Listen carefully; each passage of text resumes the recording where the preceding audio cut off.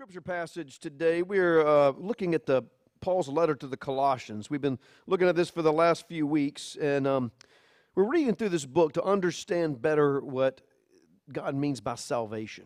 What actually happened when God granted us salvation through Jesus Christ. And understanding that better, we can be better motivated to live the life that Christ has called us to live. And today we're looking at Colossians chapter 2, verses 6 to 15. Before we read that, let us pause for a moment in prayer. Good and wonderful Father, Lord, we come today before your holy word, looking for your guidance, Lord, your word, for truth as you have spoken it, Lord, to dwell in us, Lord. For we know that when you speak truth, it is the truth. As it says in Scripture, the sum of your word is truth. So, Lord, we come today, Lord, to learn from you. Lord, to sit at the feet of our Master, Jesus Christ, and the Holy Spirit that you have given us. Father, we pray that you breathe that Spirit upon us that we may understand your good and perfect will for us, that as we read and as we hear, Lord, that we know what it is you will for us. Father, bless this reading of your holy word, and may the words of my mouth and the meditations of our hearts be acceptable in your sight, O Lord, our rock and our Redeemer. Amen. This is Paul's letter to the Colossians, chapter 2, verses 6 to 15. Listen now to the word of the Lord. Therefore, as you received Christ Jesus the Lord, so walk in him, rooted and built up in him, and established in the faith just as you were taught, abounding in thanksgiving. See to it that no one takes you captive by philosophy and empty deceit, according to human tradition, according to the elemental spirits of the world, and not according to Christ. For in him the whole fullness of deity dwells bodily, and you have been filled in him, who is the head of all rule and authority.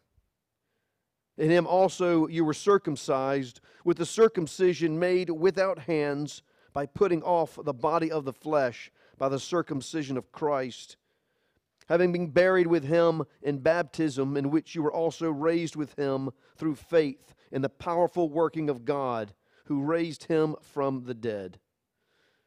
And you, who were dead in your trespasses and the uncircumcision of your flesh, God made alive together with him, having forgiven us all our trespasses, by canceling the record of debt that stood against it with its legal demands. This he set aside, nailing it to the cross. He disarmed the rulers and authorities and put them to open shame by triumphing over them.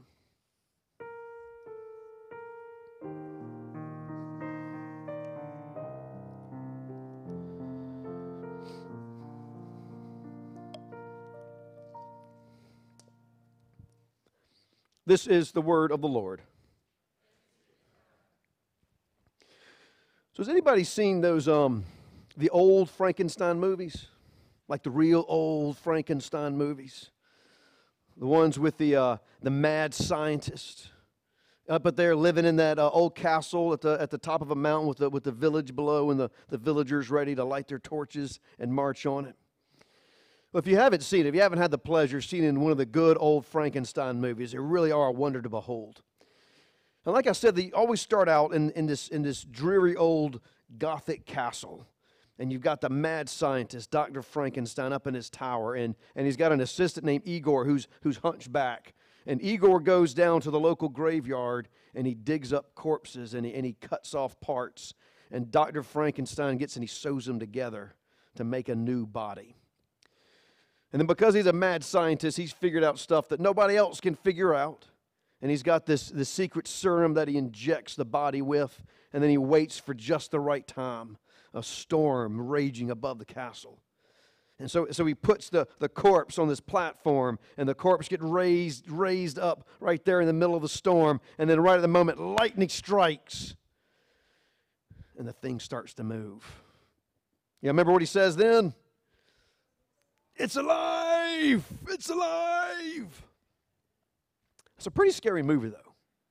I mean, despite all the fanciful pageantry that goes into it, it really is scary to think about. And it was scary when Mary Shelley first conceived of that story over 150 years ago. And you know what's scary about Frankenstein? I thought about this. What's scary about it is not so much that here you have science figuring out the secret to life and able to take something dead and bring it to life again, because that's not what really happened. See, what happened in that story is they figured out part of the secret to life, but they didn't figure out the whole thing. They got a little bit of the secret to life, but not the whole secret to life. You see, they got just enough of the secret to life to make something look like it was kind of alive, but not fully alive. As in, they understood just enough, not to make something really alive, but just enough to create a monster. That's what's scary about the Frankenstein. That's what's scary. Something that's kind of alive, but not fully alive, because they got part of the secret, but they didn't get the full secret of life. And we're still searching for that. Science today is still diligently searching. And they've gotten pretty far. They've gotten some good stuff. They've understood a lot of the biochemical reactions that go in the body. They've understood a lot about DNA and how it works and how it creates life. But they've not figured out the full secret yet. The full secret of life. What it is that makes us alive. What makes plants alive. What makes animals alive. What makes life, well, life. Now, I say this not to just have a interesting philosophical conversation about what makes things alive. I say this because we have to understand the secret of life if we're going to understand salvation. If we're going to understand especially that part of salvation that brings us from death to life, we have to understand first what it is to be alive. And what Paul tells us today, and what he said in verse 13, that you were dead in your trespasses. It doesn't make sense unless you understand the secret of life. Because Paul tells us, you were dead in your trespasses. And a lot of people, literal-minded people will hear that, and they'll say, no, I wasn't. I was dead, but I was alive. I was kicking, I was breathing, I was dancing, and thank you very much, I was having quite a good time in my trespasses. Don't tell me I was dead in my trespasses. See, it's not that kind of death that Paul's talking about. It's actually a much worse kind of death. But before we can understand that, we have to understand what it is that makes us alive. We have to understand the secret of life itself. But don't worry, you don't have to be a mad scientist to figure out the secret of life. The Bible already told us what the secret of life is. James 2:26, it says, the body without the spirit is dead. The body without the spirit is dead. So that secret element that makes something alive, that makes us alive, it's our spirit. Now, when Paul wrote this, it was in the ancient world, and they had a much, much different understanding of spirit and soul than we do. The ancients believed that everything alive, or actually everything, had spirit in it. And it was a particular spirit just for that sort of thing. Like, for example, a plant had plant spirit. That's what made it a plant. Animals had animal spirit. And they actually believed the earth was alive too. It had earth spirit. That's why things could grow out of the earth, because it was alive. It had earth spirit. And rivers and trees had spirits. And sometimes certain groves or trees had even a special spirit, which is why they went and they would worship those types of things. And then you get to human beings. And human beings are a little bit unique. Because they all could look and they could see that we were a little bit like the animals. We were warm-blooded like the animals. We gave birth like the animals. We nursed our young just like many of the animals. So they said, well, mankind has got to have animal spirit in him. That's what makes him what he is. But he's not quite all animal. And so some came up with the idea of there's this special human spirit, but no one could quite agree on what made human spirit really human spirit. But see, the Bible has an answer for that as well. of what makes us alive as human beings. If you go all the way back to that very, very beginning of the Bible, the first 2 chapters of Genesis, it tells us exactly what makes us alive as human beings. It says when God created humanity, He formed them out of the dust of the earth. And that's where we get that animal side of us, that animal spirit that we have. But that He didn't end there. He didn't stop there. Then he bent down and he breathed into this shape that He made out of the dust. And that's when it came alive. And it says He gave him His breath. Now in Hebrew, that word for breath is called ruach. And as it would go, that word ruach is also the same word for spirit. So when God breathed into us, it wasn't just the breath. He breathed spirit into us. And Scripture tells us that God made us in His image, formed us out of the dust, but breathed His own spirit in us. So we have both sides of us. We have this animal side, this animal spirit, but we also have this other side, this other spirit that can only be called a divine spirit. The image of God, the breath of God. His own spirit breathed upon us, which gave us life. And there we get all the beauty and the dignity of being human beings. Now, it's a wonderful thing being made in the image of God, but I'm going to warn you, though, it comes with a liability as well. There's a liability that comes in being made in the image of God and having God's Spirit dwelling within us. See, as animals, we have to sustain our life in animal ways, right? We have to eat. We have to have good food. We have to drink water. We have to have rest. We have all these things that other animals need. We need that nutrition, right? But that divine part of us that comes from God, it needs nutrition too. Just like our animal spirits, we cannot produce the nutrition that we need. We have to get it from other sources to live in our spirit. To live in this way that God made us, we need a special nutrition as well. And for our life, it is intimately tied to God. So we don't exist, first of all, without Him as a creator, but we also don't exist without Him as our sustainer. I'm going to quote to you something from the book of Acts, 17:25. And Peter had said that in Him, in God, we live and we move and we have our being. In God we live and we move and we have our being. That means not only did we come from God, that means we are continually dependent upon God for our life. We're made in His image like no other animal in this world, like no other creation. His breath being a part of us, being in us. But that means the part of us that He made doesn't live like the rest of the animals live. It needs something other than food and water and shelter and rest.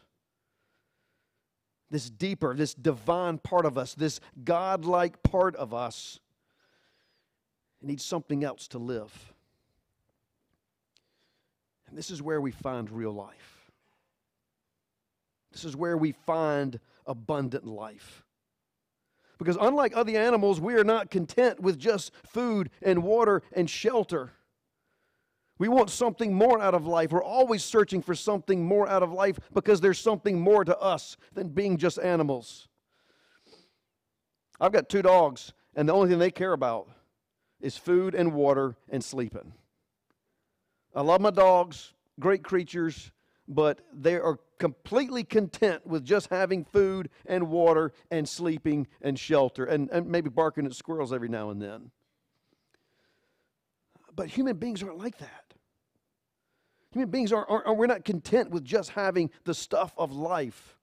We're not content with just having food, even if we have a bunch of it, or shelter, even if we have a big one. That's why some of the richest people in the world are some of the most unhappy, because they've been looking for a satisfaction in ways that they will never find, because there's something else in us. There is another living spirit in us that looks for something more. We look for things like beauty and truth and meaning and purpose and virtue. Because life means more to us than just living. Because Jesus said it too. He said, "Is not the body more than clothing? And is not life more than food?" Because you were made for something more than just existing. Because we were made in the image of God. We were made for the abundant life. Now, because of that part in us that is like God, it only gets its nutrition from God. Think of it like a plant that needs light. Right? This plant has got to have light. It can't produce its own light. It's got to get its light from another source. And when it has that light, it thrives and it's abundant and it produces. And just like that plant, we need the light of God in our life. We need to reflect His glory. Or in other words, we need to be like Him. And that is the only place that we find that life. That is the only place we find nourishment for our deepest self, for our deepest spirit, is to be like God and to reflect His glory and to bask in His light and His presence. So then you have to ask, how are we going to be like God? Because we're not God. We're not God. We can't be exactly like God. We can't create worlds. We can't create human beings out of the dust. We can't split the Red Sea in half. We can't raise the dead, at least not yet. The only way we can be like God is through faith. It's through faith and through trust in Him, and through which equals obedience in our life. Faith and trust in obedience. And that is how we're like God. And being like Him, we find life. That's why when God puts this before the Israelites, He gives them a decision, and He shows them that life and obedience are one and the same. Disobedience and death are one and the same. When He was there with Israel, He gathered them, and He even gave them the choice just like that. He says, I'm putting before you two choices. He says, you can have death or life. Those are the choices. Death or life. And when He told them what life was, it was all obedience and faith. It was obedience and faith and trust in Him was life. And then He gave them the choices and showed what death was like. And it was disobedience. And it was doubt. And it was following your own way instead of God's. Of course, the life He was talking about wasn't the mortal life, wasn't the animal life. It was our spiritual life. It was the life of that divine self in us. The only way that can live is through faith and through obedience and through trust in Him. And we find the same principle working all the way back in Genesis when the first sin came into the world. When God had Adam and Eve after He made them in the garden. And you remember He had a tree. Only one rule. He only had one rule in the garden. Is there's this tree and you can't eat of it. Do y'all remember what He said to them? What would happen if you ate of this tree? He says, if you eat of it, in that day you're going to die. You'll die when you eat of it. And it confuses, like literal-minded people will get confused and they'll look and they'll say, well, God was wrong because they ate it and they were still alive. But it wasn't that kind of life He was talking about. It wasn't the life of the flesh. It wasn't the life of this mortal body that we move around in. It was a deeper kind of life that they lost. It was a greater kind of death that came to them. It was death that came from disobedience. It was death of the divine spirit, that deeper part of us that makes us human, that makes us who we are. So let's go back to verse 13 where He tells us, you were dead in your trespasses. That's the death He's talking about. Sin brought death upon us. There's a principle that we all have to understand. Trespasses and sin equals death. Disobedience and unfaithfulness, not trusting in God, will lead to death. Whereas righteousness, which is life, is trusting, is faithful obedience in God. Because we were made to reflect the divine image. We were made to reflect in glory. That's where life and righteousness come from. And this obedience that we have to God, this obedience that seems God is so obsessed with about us doing right, about us doing the right thing, it's not just a moral command. It's not just a set of arbitrary rules. It's because obedience to Him is faithfulness, and faithfulness is life. Because as we are faithful, we reflect that divine image, and we are that plant that finally gets the sunlight it needs. And you see what happens to a plant when you take away the light. It grows pale, and it withers, and it dies. Without faith, without our obedience, that divine part of us dies. It becomes corrupt. It rots. It's distorted and twisted because it's not getting fed the stuff that it needs. So that's what Paul says when he says, you were dead in your trespasses. Because you did not obey, because you did not believe, because you did not trust God, because you did not have faith in Him, you did not reflect His glory, you were trying to make your own glory and not reflect His. Because of that, your inner spirit, yourself, that part of you that makes you human, that part of you that shares in the divinity with God, the part of you that is His image, the part that we find true life, it was dying. It was dying, and that is how Jesus found us, dead in our trespasses. Dead because we did not reflect the glory of God. Sure, our body was moving around. Sure, we were breathing. Our heart was beating. There was still brain activity, maybe less and less every year. But that deep part of us, that spiritual part, that eternal part, that was dead. It had withered away because it had not been fed what it needed to feed on for a very long time. It was in salvation that Christ gave us new life. He made us alive in spirit. Look what he says in verse 9. This is how he did it. For in Him, he's talking about in Christ, for in Him the fullness of deity dwells bodily. It says in Christ the fullness of deity dwells bodily. And he's talking about God, that God dwells fully in Jesus Christ. That's why we call Him in our theology fully God and fully human. Because the fullness of God dwells in Jesus Christ. So here we have Jesus where the fullness of God dwells. And then here's us over here that needs God in our life to give us life. And in our trespasses and in our sin, we kicked Him out of our life. We kicked Him out of our spirits. We said, I don't want to live your way. I want to live my way. I don't want to reflect your glory. I want to shine on glory all of my own. And that works just about as well as the moon wanting to shine without reflecting the sun. And if you want to see what it's like trying to reflect your own glory, you can just watch those cycles of the moon. And every as the cycle goes on, as the moon wanes, you can see that part of the moon that's not reflecting the sun. It gets darker and darker. Just like us in our lives, and we try to live without reflecting the glory of God, trying to shine on a glory of our own, it gets darker and darker until it gets consumed completely. Without God in us, we're dying. Without God in us, we're dead. We're just the living dead, still walking around, but dead inside. And so now we have Christ where it says the fullness of God dwells. All that we need, that light of life that we so desperately need, it dwells fully in Jesus Christ. And now we have Christ that dwells in us.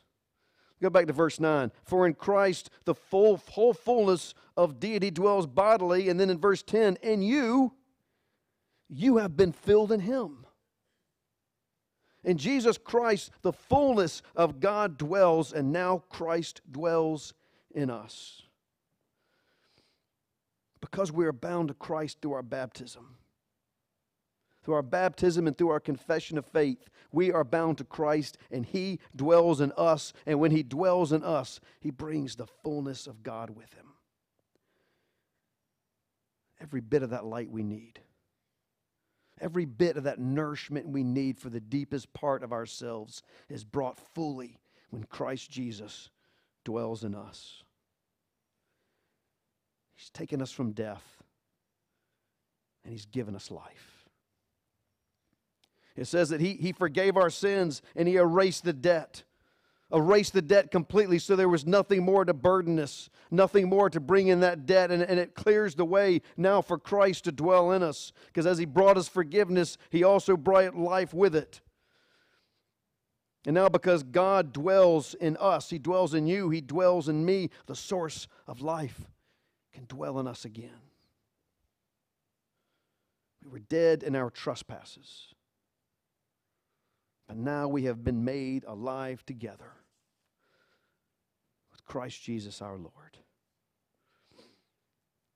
Friends, that is the mystery. That is the beauty. That is the glory of salvation. We were dead in sin, and now we're made alive in Christ. It's also the real secret to life. The secret to the abundant life. The secret to the life that you and I were truly meant to live. You know, I look around, and despite being a chronically unhealthy society, we spend a lot of time on health. We spend a lot of time in research and a lot of our effort on vitamins, on exercise routines, on doctors and medicines. And don't get me wrong, I love being healthy. And I love talking about being healthy, about all that we need to sustain that good and healthy life. But even as we pursue it, we can never forget that all that we do to sustain this bodily life will one day fail. Despite our best efforts, despite all that we try to do, we will all succumb to mortality. We will all go what they call the way of all flesh. And that's where I think every week I see a story about some eccentric billionaire who's tried to come up with a new way to cheat death.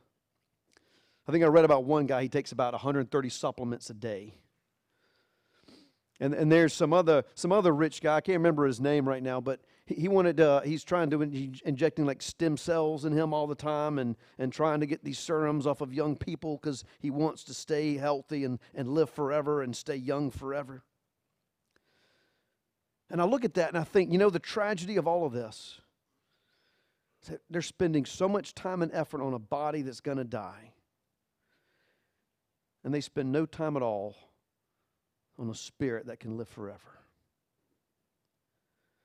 And to think of all that time and effort we spend on trying to keep this body young and to try to keep it alive when it's going to die anyway, and how much time do we spend nurturing our spirits that will live forever? And all the while we keep hoping that one day there's going to be that big scientific breakthrough. There's going to be that one advancement. They'll come up with that one pill, that one serum, maybe figure out how to hook us up to the lightning so they can say it's alive.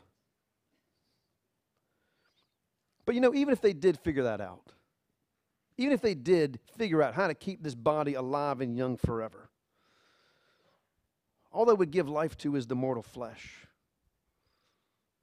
All they would give life to is that animal part of us. And even if they do succeed in trying that, all they want to do, they can't deliver real life. They can't deliver true life. They can't even give us the abundant life because they're not even looking in the right place. Because my brothers and sisters, you're more than an animal. You're more than a creature of the earth. You are a child of the living God. You were made in His image. And you were not made to create your own glory. You were made to reflect His. You were not made to find your own way in life. You were made to walk in His way. And you were not meant to remain a creature of earth, but to one day truly and forever be a citizen of heaven.